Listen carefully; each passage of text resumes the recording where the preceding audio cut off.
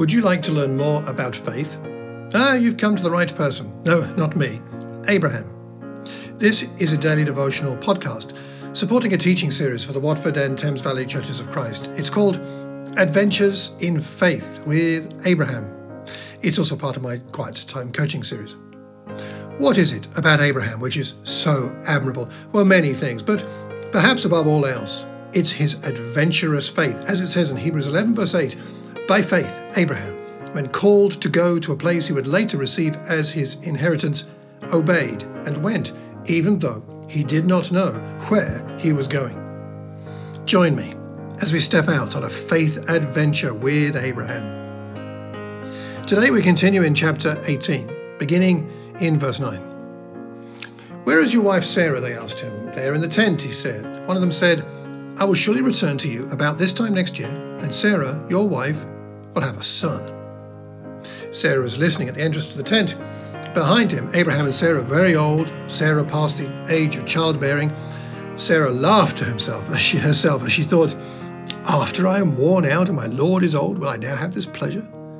And the Lord said to Abraham, why did Sarah laugh and say, will I really have a child now that I'm old? Is anything too hard for the Lord? I will return to you at the appointed time next year, and Sarah will have a son. Sarah was afraid, so she lied and said, I did not laugh. But he said, yes, you did laugh. What are we seeing here? Divine tolerance, I think. When Abraham received the promise, he fell face down. When Sarah received the promise, she laughed. Should we read anything into that? Well, I'm not sure, but here are some thoughts from the Word Biblical Commentary.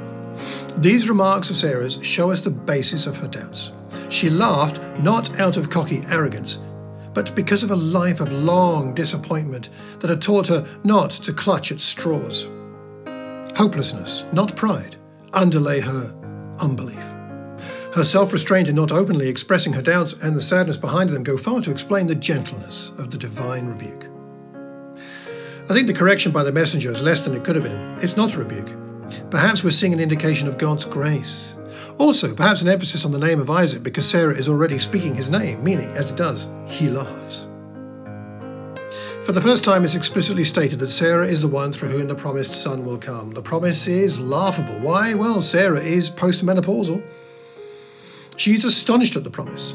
The Lord is astonished at her lack of faith.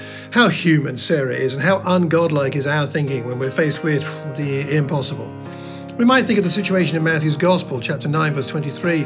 He goes into the synagogue leader's house, sees the noisy crowd, the people playing pipes. He says, go away, the girl is not dead, but asleep. But they laughed at him.